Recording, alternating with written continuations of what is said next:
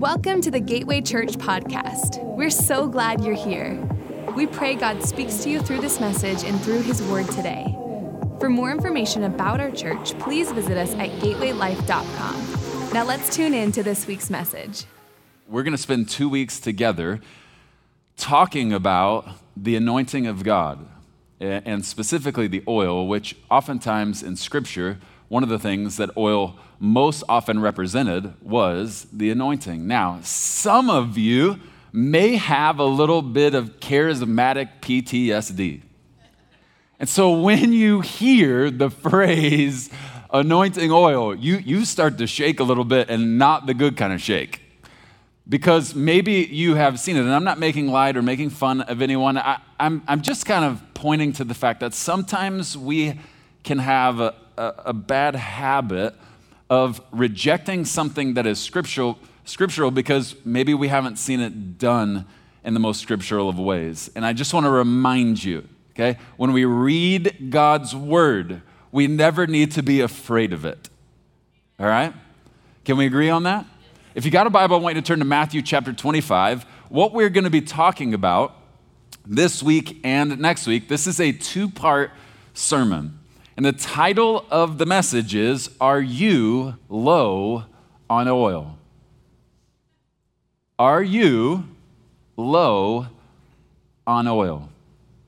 We've had a truck in our family for about 16 plus years. It's a 2001 Ford F-150. This is my favorite truck that I've ever driven. And here's why. Because this truck has treated my family better than any vehicle I've ever owned. And the way I measure how a vehicle treats me is how much it costs me. And this particular vehicle literally has been the most low-maintenance vehicle on planet Earth. I bought Holly a brand new Suburban years ago. It was the first time we'd ever bought a brand new car. And I mean, she loved that thing, and within 3 years, that thing started costing me a fortune. Okay? I hated that thing. I was willing to give it away when we traded it in. Okay? Because the engine started having troubles before it was even 6 years old. My Ford, that thing is now almost 20 years old, 212,000 miles. And that bad boy kisses me on the forehead every month when I don't make a payment, and it costs me nothing to drive it. Okay? And my daughter, who's now 17, she now drives that truck. And a couple years ago, I was about 150,000 miles. I took it into our car guy, and our guy said, "Hey, this truck is awesome, but it's leaking oil. And the more you drive it, the hotter things get, the more it's going to leak. So, if you will just stay on top of the oil, this car will get you to 250,000 miles. Okay, admittedly, I was at 150,000 miles. Every day I drove it, it was like gravy, because I just expected it to completely explode one day on the 101. When he said, this thing can get you to 250,000 miles, if you call this your church home, you know something about me. I'm intensely competitive. When he said 250,000 miles, I was like, challenge accepted, bro. I didn't even know this was our goal. Now I do.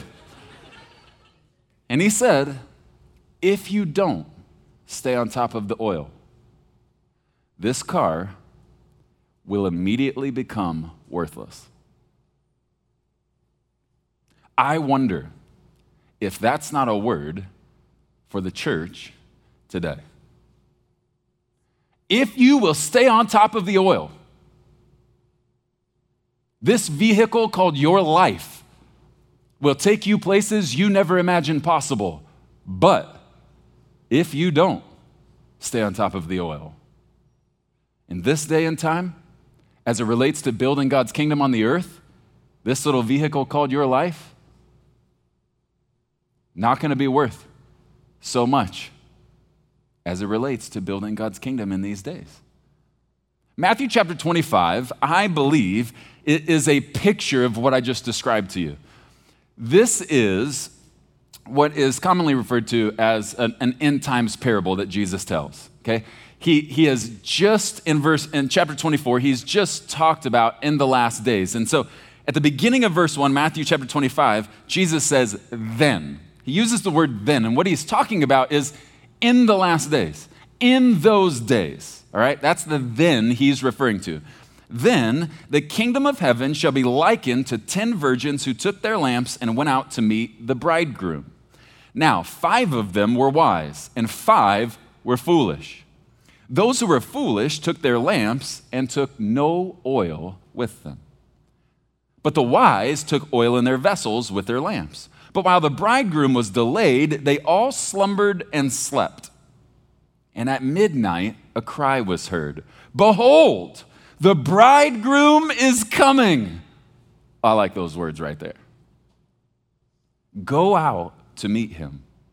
Then all those virgins arose and trimmed their lamps. And the foolish said to the wise, give us some of your oil, for our lamps are going out. But the wise answered, saying, no, lest there should not be enough for us and you. We can't share this oil. Watch what they say next. But go rather to those who sell and buy oil for yourselves. And while they went to buy, the bridegroom came, and those who were ready went in with him to the wedding, and the door was shut. Afterward, the other virgins came also, saying, Lord, Lord. Now, this term, this title, Lord, is an intimate title. Okay? It speaks to a connection. Now, there's a lot of debate on whether or not this parable is talking about salvation or if it's talking about relationship. There's a ton of debate on this, and I'm not going to say one or the other, but here's what I would point to. Jesus doesn't curse the 5 foolish. And you're going to see in a minute, he doesn't open the door, but he doesn't curse them like he did in some of the other parables and places where he was teaching on this separation. While they went to buy, the bridegroom came, and those who were ready went in with them to the wedding, and the door was shut. Afterward, the other virgins came also, saying, Lord, Lord, open the door to us. But he answered and said, assuredly, I say to you, I don't know you. Watch therefore, for you know neither the day nor the hour in which the Son of Man is coming. If you're taking notes, I want you to write this down. If you're not taking notes, I'm begging you to take notes these next 2 weeks, all right? I'm not going to make a joke out of it. I really want you to take notes. I know we're not handing out the notes the way we normally do because of COVID, but that doesn't mean I don't want you taking notes.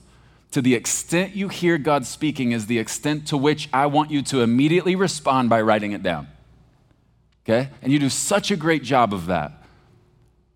But I want you to write this down. There are a couple of really important one-liners in this message, and this is the first one. The closer we get to Christ's return, the more crucial a role the oil will play.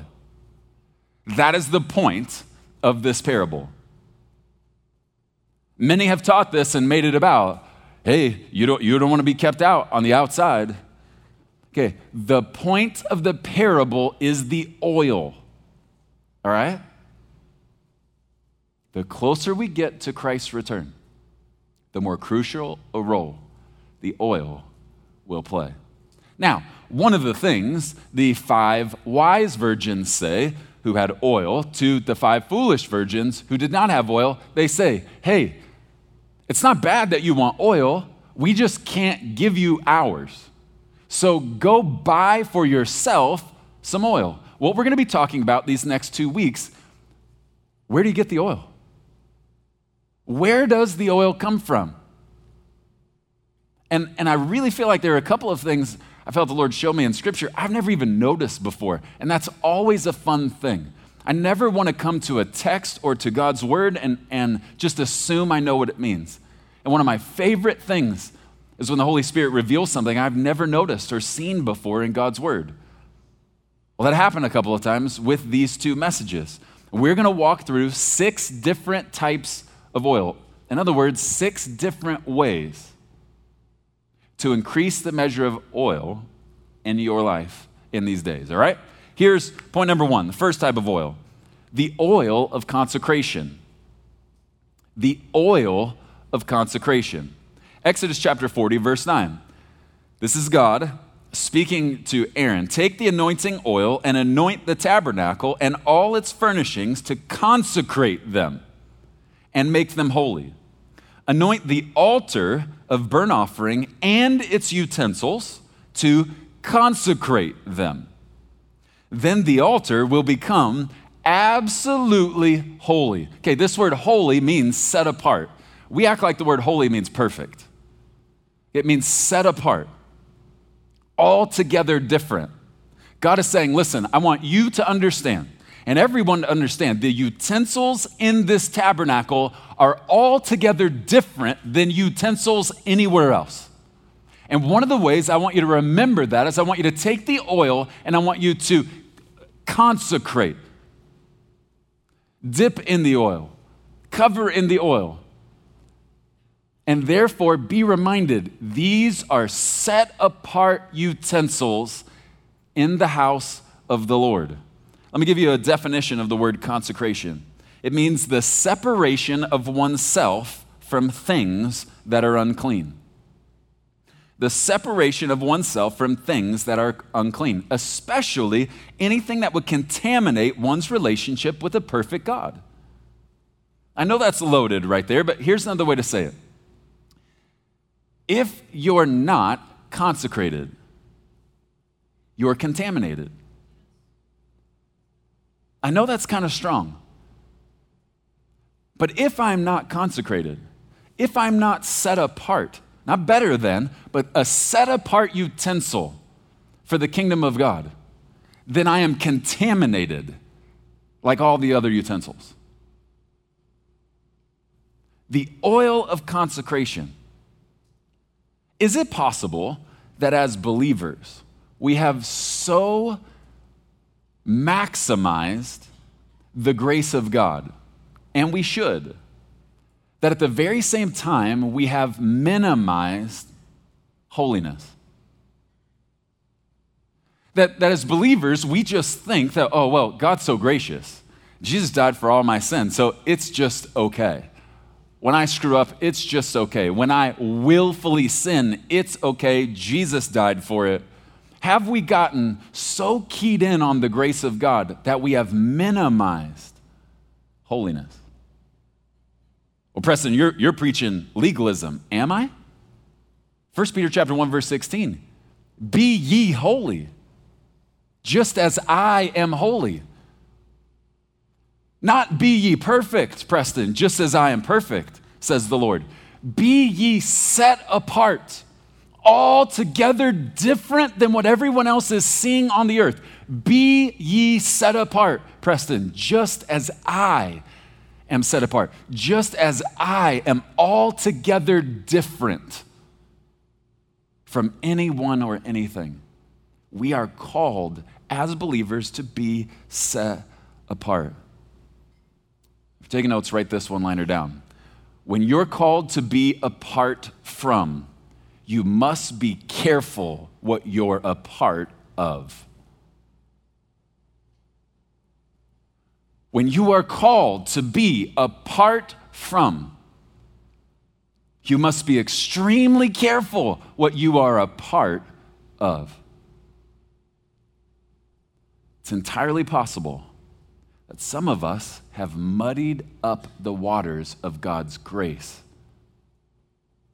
by responding with an attitude other than holiness, to be separate. Here's another way to say it. What's going to win the world isn't being like them, but being like Him. That's nasty right there. Well, Preston, I believe in missionary dating. I personally have taken it upon myself to date those who are lost. Because I've just found it's a wonderful way to lead people to Christ. Bub kiss. Bub kiss. Stop lying to yourself. Okay? I'm not trying to harp on you. I'm just trying to remind you. What's your plan? To marry someone who doesn't believe in Jesus and help raise your children outside of the fear and admonition of the Lord? Not a good plan. Well, Preston, I'm going to win them to Christ. Pretty bold talk. Okay, listen. How can two walk together unless they're in agreement? One of the things we've got to agree on is that as believers, we're called to be set apart. What's going to win the world isn't being like them. Hear me, I'm not saying that we're better than. What I'm saying is we're called to be different than. And when I get online and I see the way many believers are behaving, and I'm not exempt from this, the question I ask is not, are they good or bad? It's, are they different? Are the lost people in their lives who are watching their social media feed looking and going, man, they are altogether different. And I want to figure out why. Joshua chapter 3, verse 5, one of my favorite chapters in Scripture. This is right before the Israelites crossed the Jordan River. And Joshua has just stepped in as God's man to lead them. And listen to what Joshua says in Joshua chapter 3, verse 5. Then Joshua said to the people, consecrate yourselves, set yourselves apart. Now, your translation might say purify yourself, which is literally what he meant. Consecrate yourselves. Why? For tomorrow the Lord will do wonders among you. Joshua is saying tomorrow begins a new day. And what you need to do is to clean up. Now listen, I don't have the time to go through this, but this was a huge statement Joshua was making. Think about the context. The nation of Israel had been wandering through the wilderness, the desert, for 40 years. Okay, have you ever been into a Middle Eastern desert before? It's not as though there is water everywhere. And Joshua is saying to them, think about this, because they were always on the move and because there wasn't water everywhere, if they had to choose a primary option for water, do you think it was hygiene or hydration? It was hydration. I was outside working at the house yesterday, and I was outside most of the day. It wasn't even 1:15 the way it's been the last couple weeks. I set a personal record for waters, 11 cans of water yesterday. Why? Because the desert zaps you, it dehydrates you. Most of the time, water for the Israelites at this time was used for hydration. And Joshua says, listen, I know you're used to drinking the water, but tomorrow begins a new day. And it's time to use that water to wash off, because some of y'all stank. Purify yourselves. Consecrate yourselves. Why? For tomorrow, God is going to do wonders among you. Write this one-liner down because it's my favorite in the last couple of years. When purity is a priority, you will live out what others can only read about. That is filthy in a clean way. 3 of you got that joke. When purity is a priority, you will live out what others can only read about. I have dreamt since I was a boy of being a part of a move of God, but I will never get to play any role whatsoever if I so muddy up the waters of the kingdom with unholy living. And I'm gonna mess up. You're gonna mess up. But we are called to be set apart as utensils that can be used for the kingdom of God. The oil flows when we consecrate ourselves, set ourselves apart. Here's point number 2. Second type of oil, the oil of correction. Never seen this before in my life. The oil of correction. How many of us would say we love to be corrected? Just put your hand up. For those of you at Tempe, watch it online, just put your hand up. You love to be corrected. Okay, here in Scottsdale, I don't see any hands up. Let's the other side of the coin. How many of us hate to be corrected? Just put your hand up. Put it up high. Okay, this is a setup and you're gonna regret raising your hand just now. If you are afraid of correction, it usually points to a lack of confession. Correction is a really good thing that we should never be afraid of. Here's why. There is nothing to fear when you have nothing to hide. Just ask Adam and Eve. Before they fell, the scripture tells us that they wandered around the garden in the presence of God afraid. No, it wasn't until they felt they had something to hide. Just think about the purity of this place for a minute. They are walking around in the unbridled presence of God, buck naked. When was the last time when you were thinking about what you'd wear to church that you thought, you know what I'm going to do? Happy birthday. I'm going to church naked. Okay, none of us think that way. Thank God. And if you do, we'll have you arrested. I just like to say. We don't think that way because we are trained to cover up. Remember what Adam and Eve did when they sinned. They went from being completely uncovered. Let's have a more mature conversation. They went from being completely uncovered. Nothing was covering them up in the presence of the Lord. Nothing was getting in the way of their relationship with Him. And then the second sin entered the equation, they hid. You know what one of the best parts about reading through Genesis 3 is? God still went after them and found them. Even though they hid. Listen to me. You might be in a place where you royally screwed up this week. I mean, you know what you did was wrong. You crossed a line that you know was ungodly. Can I just remind you? While Jesus never hides your sin, Jesus always covers your sin. Well, Preston, what's the difference between hiding and covering? Because in my world, they're the same thing. No, they're not even close to the same thing. See, hiding is when you run away from Him. Covering is what happens when you run to Him. Hiding is what happens when I deal with my sin. Covering is what happens when I let Jesus deal with my sin. Jesus will never cover my sin, never hide my sin. But every time when I come to Him, He covers my sin. He won't hide it. And hear me, that doesn't mean He's going to expose you.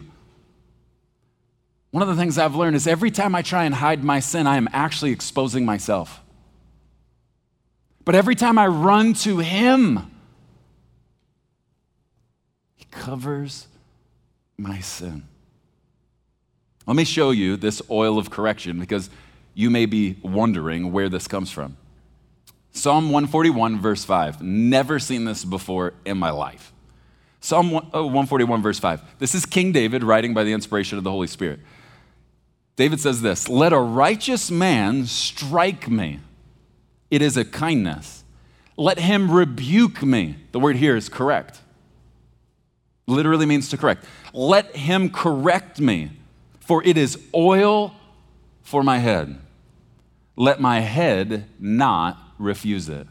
One of the ways, and I've never seen this before, never thought about it before, one of the ways that oil flows in my life and yours is when we embrace correction. When I was growing up at Gateway in Dallas, I started on staff there when I was 21. And I, to this day, Gateway just turned 20 years old this past Easter. I, to this day, contend that in the 20-year history of Gateway Church, no one has ever been corrected more than yours truly. Just ask. Send an email to Pastor Robert and just ask one simple question. Who's been the most corrected person in the history of Gateway Church? You will get a one-word response. Preston. It's me. I don't wear it like a badge. One of the reasons I was so corrected is the first couple years I was such a donkey. And donkeys just have to be corrected, okay? They got to be slapped to get going in the right direction. That was me, okay? But here's one of the things, and I've never thought about this before. I got to a place after a while where I started embracing correction. When Robert would come to me and he would say, hey, I have a question for you, which, by the way, was always a setup for a spanking. It seems so sweet, but I figured his little thing out. When he would put a question mark on the end of it, the paddle was halfway to my behind, okay? Here's what I learned about correction.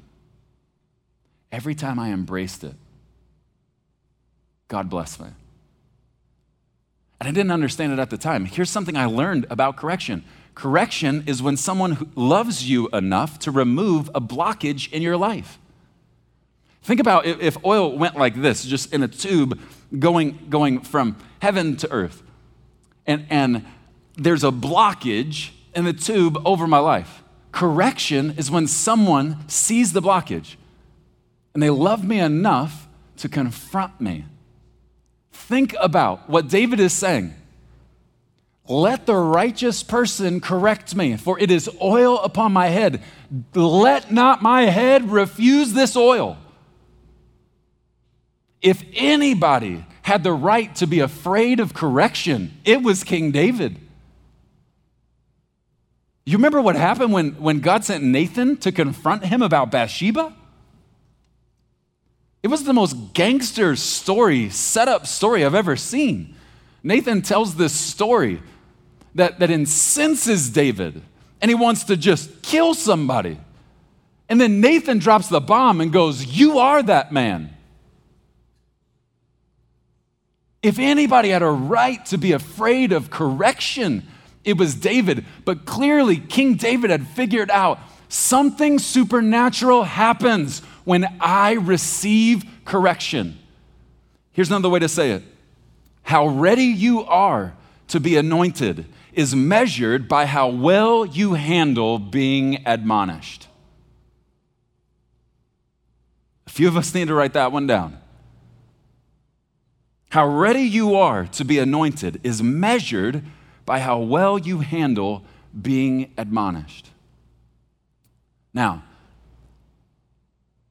if you have messed up here recently, and I mean royally messed up,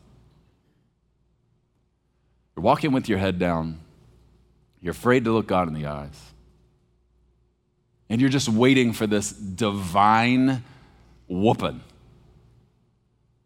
Okay, let me remind you, God doesn't spank in anger. In fact, he says, those whom I discipline, I love.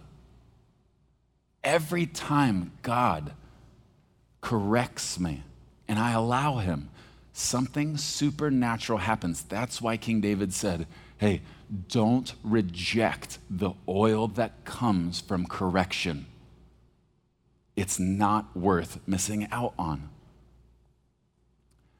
Now, 2 Samuel chapter 12 is the confrontation of correction when the prophet Nathan comes to as not just one of David's best friends, but as the man God sent to confront him with correction. And at the end of 2 Samuel 12, God lays out the punishment, and it's strong. God says, listen, because of the way you have defiled the Lord God Almighty, this baby you have had with Uriah's wife is going to die. And then we move into the next part. So for 7 days, the baby was afflicted. And David fasted and prayed, and it got so intense that his friends thought he was going crazy. He was legitimately petitioning God to stay the order of death. And on the 7th day, the baby died.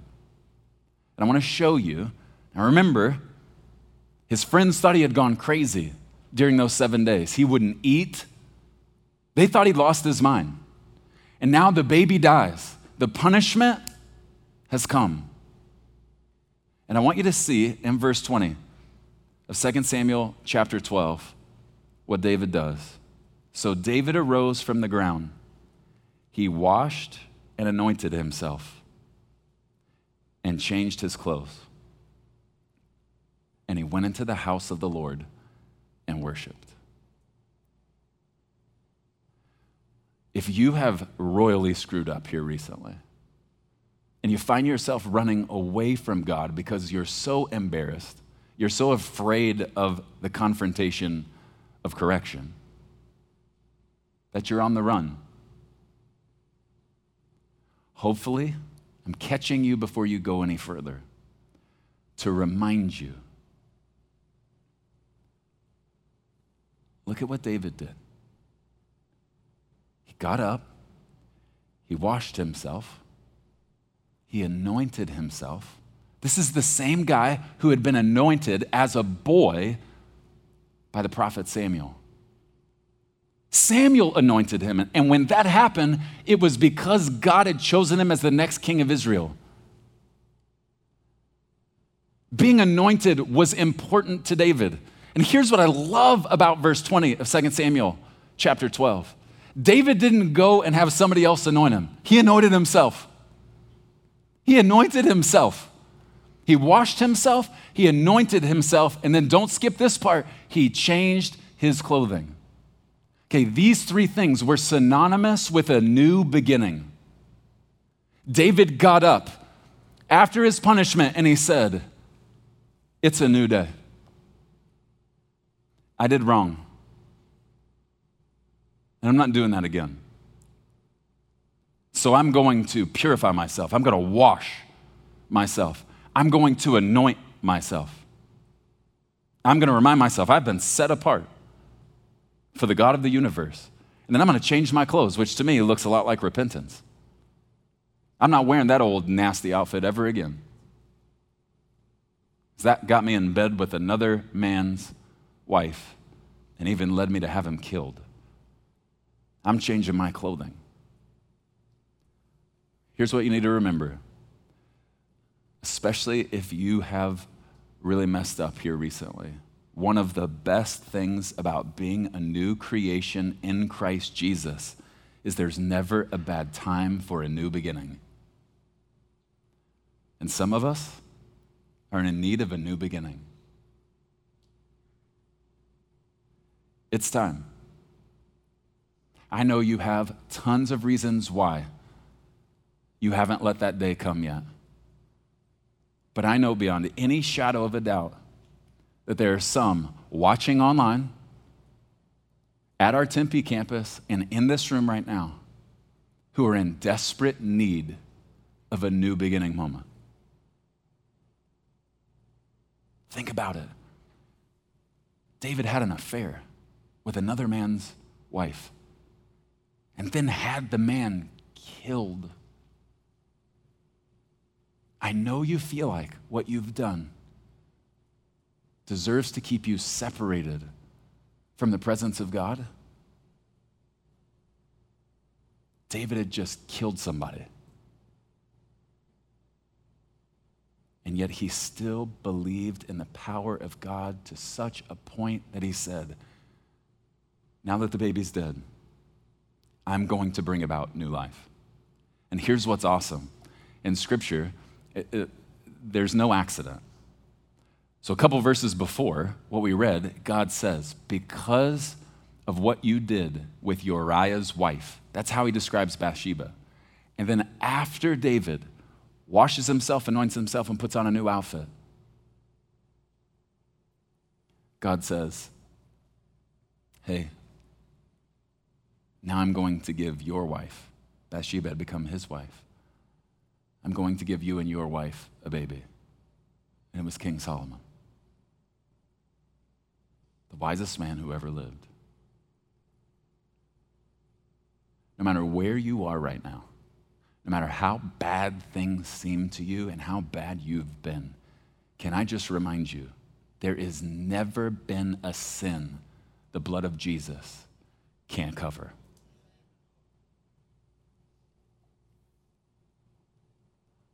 Yes, there may be some discipline.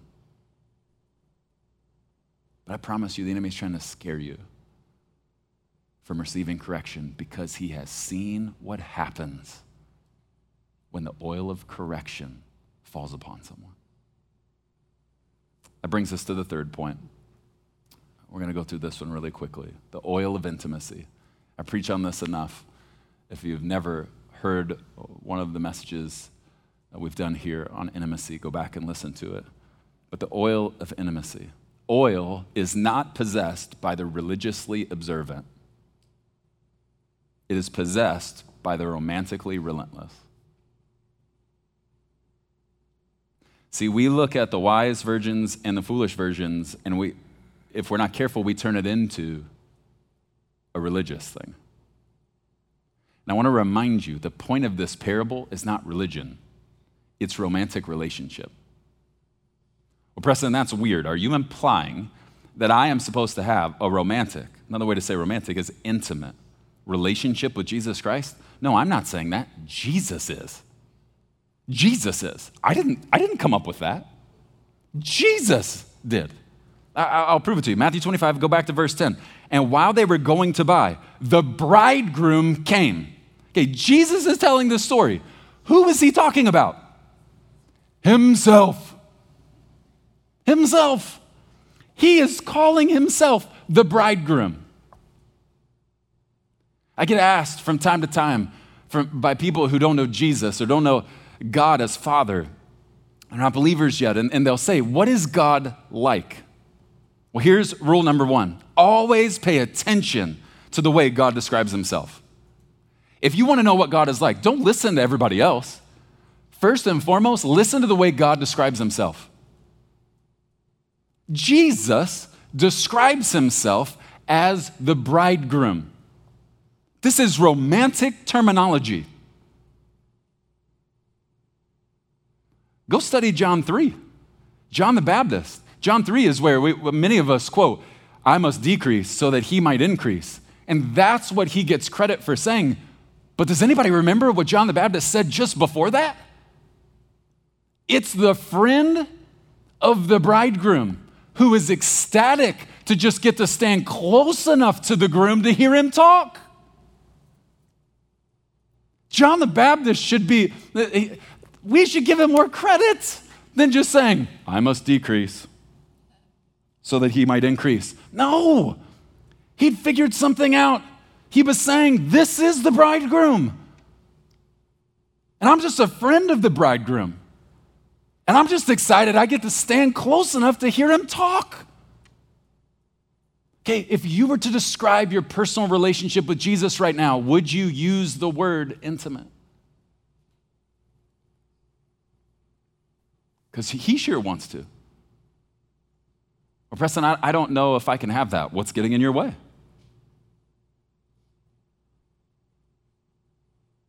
Why not? Jesus said, hey, greater love hath no man than to lay his life down for his friend. Jesus looks at you and says, hey, no one will ever love you more than me. Is that not intimate communication? But see, the enemy is trying to make the relationship between man and God religious. And here's why. Because it's dead. There's no life in that. There's no intimacy in that. Yeah, I might go on a date night with my wife, but if I act like a robot, there's no life in it. That's why Jesus said, hey, when you pray, don't babble on, don't repeat the same things over and over like those guys. That's the way romance talks. Don't monotonously just repeat the same thing over and over. Here's what Jesus is saying. Find a new way to say the same old thing because that's what love does. And yet so many of us are content to turn our relationship with Christ into a religious thing. And yet Jesus tells the story and says, hey, this is a romantic thing. Here's another way to say what I believe Jesus is trying to help us understand. I get that everybody really keys in on the fact that I'm coming back as the King of Kings and I'm going to rule and reign. I get that, but make no mistake, I'm not just coming back as the King of Kings, to reign over you. I am coming back as the bridegroom to have relationship with you. We're going to reign together. One of the biggest ways the oil is restricted from flowing in our everyday lives is a lack of intimacy in our personal relationship with Jesus Christ. Ephesians chapter 5, verse 25, to me, is one of the most amazing verses. Talking about husbands and wives, and some of the wives are flinching right now. Not going to read that part. Listen to this one verse. For husbands, this means love your wives. Well, how should I love my wife? Just as Christ loved the church. Loved, an intimate word. Just as Christ loved the church, he gave up his life for her. Listen to me. When you understand God's desire for you, it always awakens your desire for him.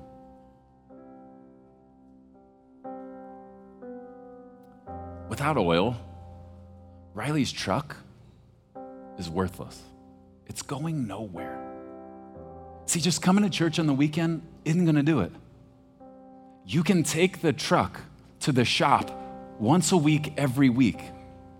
But if oil doesn't go into the engine, it's going to eventually burn up.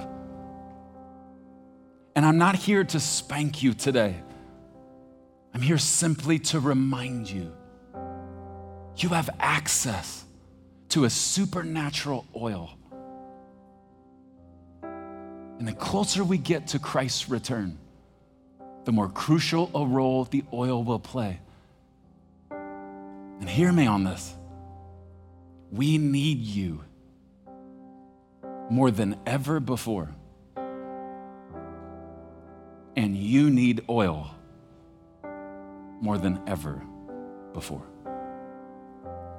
I want you to bow your heads and close your eyes. And I want you to take, at both campuses, for those of you who are doing this with us online, I want you to take the communion elements.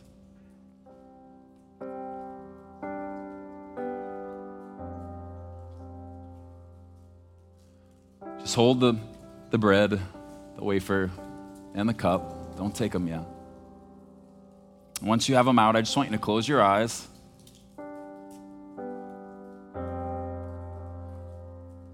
And we're just going to have a holy moment, a set-apart moment. No matter what's going on in your week, no matter what's going on in your world, we're going to have a set-apart moment with the God of the universe. With every head bowed, every eye closed. I just want you to listen to this story before we take communion together. On Friday, I took my oldest son to go play golf. And he's 14 now. And like most 14-year-old young men, he's finding himself. Lots of changes going on. And just like I was when I was his age, there are times I see the sweet, and then there are times I see the boy who's wrestling. And it's caused me as his dad, when I see those sweet moments, I eat them up. And we've started playing golf, just the two of us, every once in a while. And the first time we did, I immediately noticed, for some reason, it brings on the sweetest of sweet moments. His little heart just erupts and he just talks out of it for 4 straight hours. And as a dad, I just eat it up. So we were pulling into the golf course on Friday, and golf course is only a couple minutes away from our house, and we hadn't even been in the truck 3 minutes, and he starts pouring his heart out. And my heart just leapt. So I pull into the parking lot, and I'm in my truck, and I back into a parking spot, and I was so distracted by listening to my son's heart. that I didn't realize there was a tree hanging over the curb. And I pulled in a little too fast to the parking spot backwards and smashed my tailgate. Normally, under those circumstances, I would get really upset. But this time I didn't. Because I didn't want anything to get in the way of the moment I knew we were about to have together.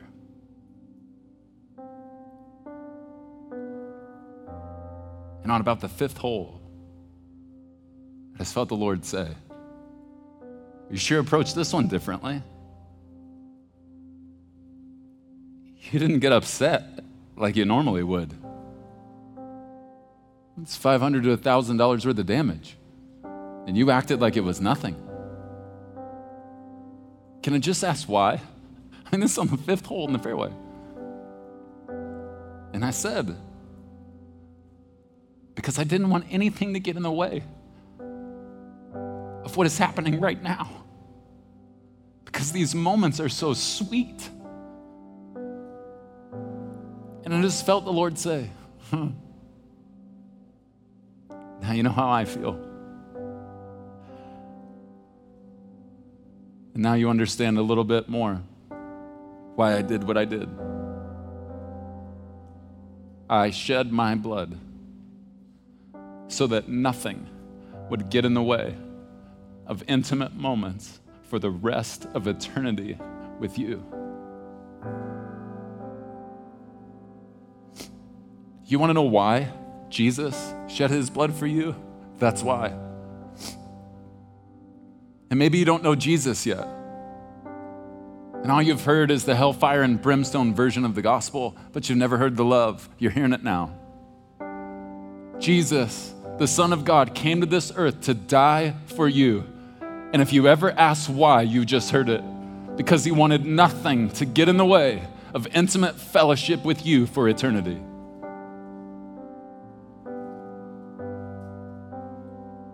I want you to take the bread, which represents, just hold it for a moment, the body of Jesus that was broken for you. If you already took it, it's okay. Just hold it for a moment. His body was brutally beaten to the point of death. And his why wasn't just you. It was intimate fellowship with you. As you eat this bread here in a moment, if there is anything getting in the way of your intimate fellowship with him, the same way you're crushing this bread, I want you to crush whatever's getting in the way of your intimate fellowship with him. Jesus, thank you for allowing your body to be broken to the point of death. As we take this bread, we remember there is no one like you. There will never be anyone like you. You aren't just the King of Kings, you're the bridegroom, the lover of my soul. Thank you for loving us more than anyone ever will. Jesus, as we take this bread, we remember you. Let's take the bread. The same way as we take the cup, which represents the blood of Jesus, which was shed for you to cover every one of your sins and mine. May you never, ever, ever forget the romantic why behind him shedding every drop of his blood.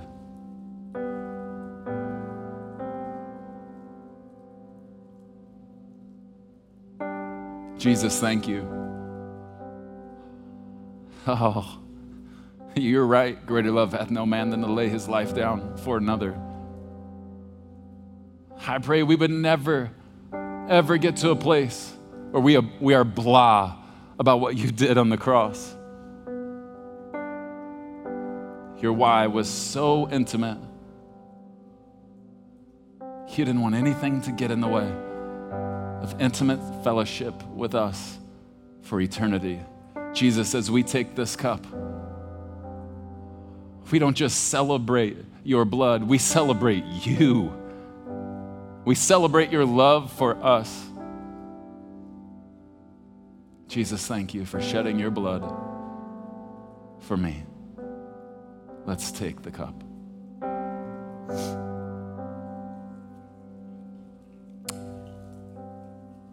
You can just set your cup down for those of you at either campus, just with your heads bowed and your eyes closed. We're just going to have a moment of worship here. We're in a moment of worship. I don't want us to be rushed.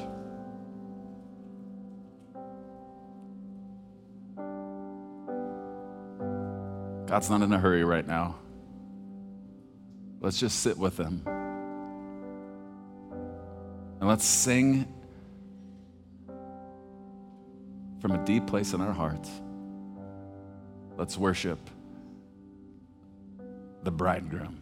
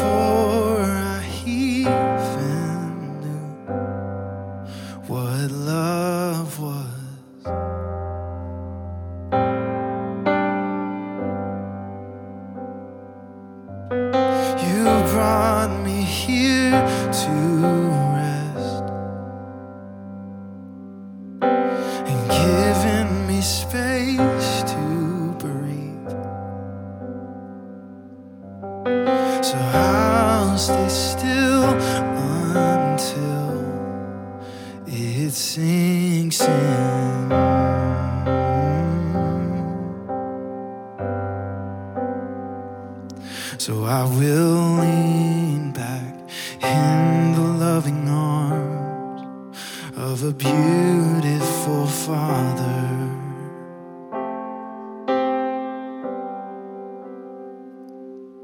I'll breathe deep and know that He is good. He's a love like no other.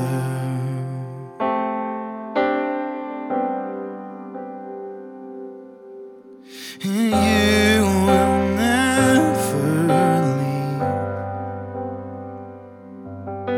Your love sustaining me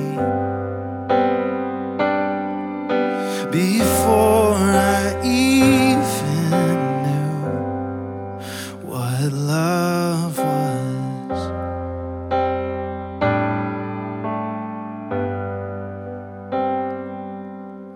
You brought me here to rest, oh, and given me space to breathe.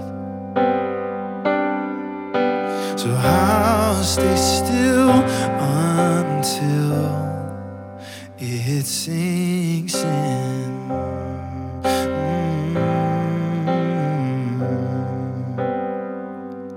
And I will lean back in the loving arms of a beautiful Father.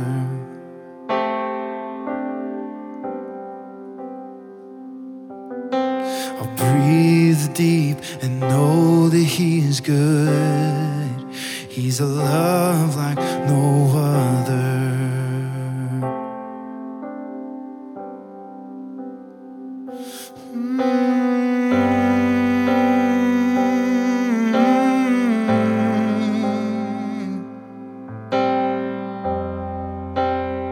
There's so much love with you, God. Oh,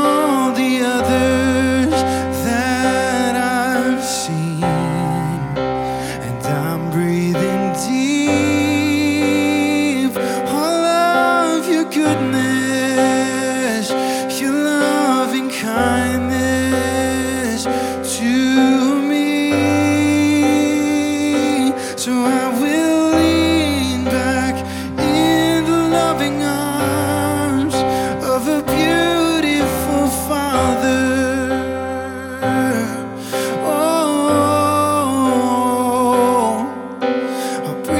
Breathe deep and know that He's good.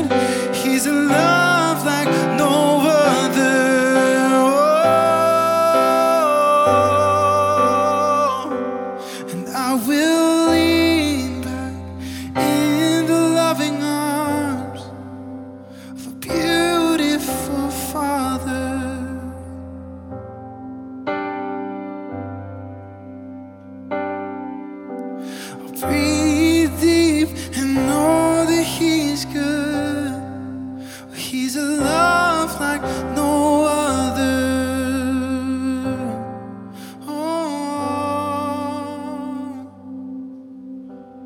With every head bowed, every eye closed, I have got to do one more thing before we dismiss. I cannot talk about the way Jesus loves you without giving you an opportunity to receive that love. Whether you're here at this campus or at Tempe or joining us online, if you don't know Jesus, if you've never experienced the love of Jesus before, something's going on inside of you right now and you just say, I want to meet Jesus. I want to know that kind of love. I've never been loved like that before. I want to receive the love of Jesus. Every head bowed, every eye closed. If that's you, would just put your hand up. Just put it up high wherever you are. I want to know the love of Jesus today. I want to spend eternity being loved by Jesus. Just put your hand up and you can put it right back down.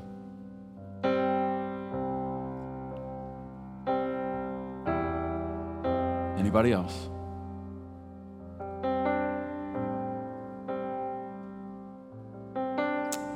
If you put your hand up, I just want you to repeat this simple but powerful prayer after me.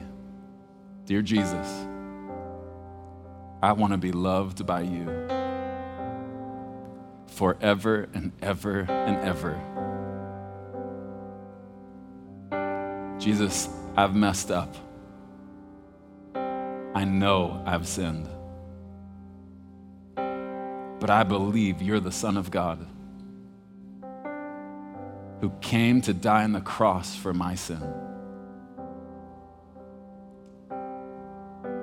Jesus, will you forgive me of my sin? Would you remove anything that gets in the way of intimate relationship with you? Jesus, I believe God raised you from the dead. Because you were raised to life, I believe I can live a new life. Jesus, let today be a new beginning for me. Because I want to spend forever with you. In Jesus' name, amen. Amen. What a special day.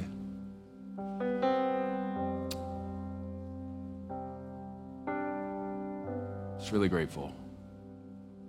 Out of all the places God could be, I'm just grateful He is here. And I hope as you go throughout your week this week, if you don't think religious thoughts, my prayer is that you would think intimately romantic thoughts with the one who proved you will never be loved like He loves you. May He see your response this week, and may others see the result of it in your life. Let me pray a blessing over you and we'll be dismissed. God, thank you. Thank you. I don't know what else to say. Just thanks.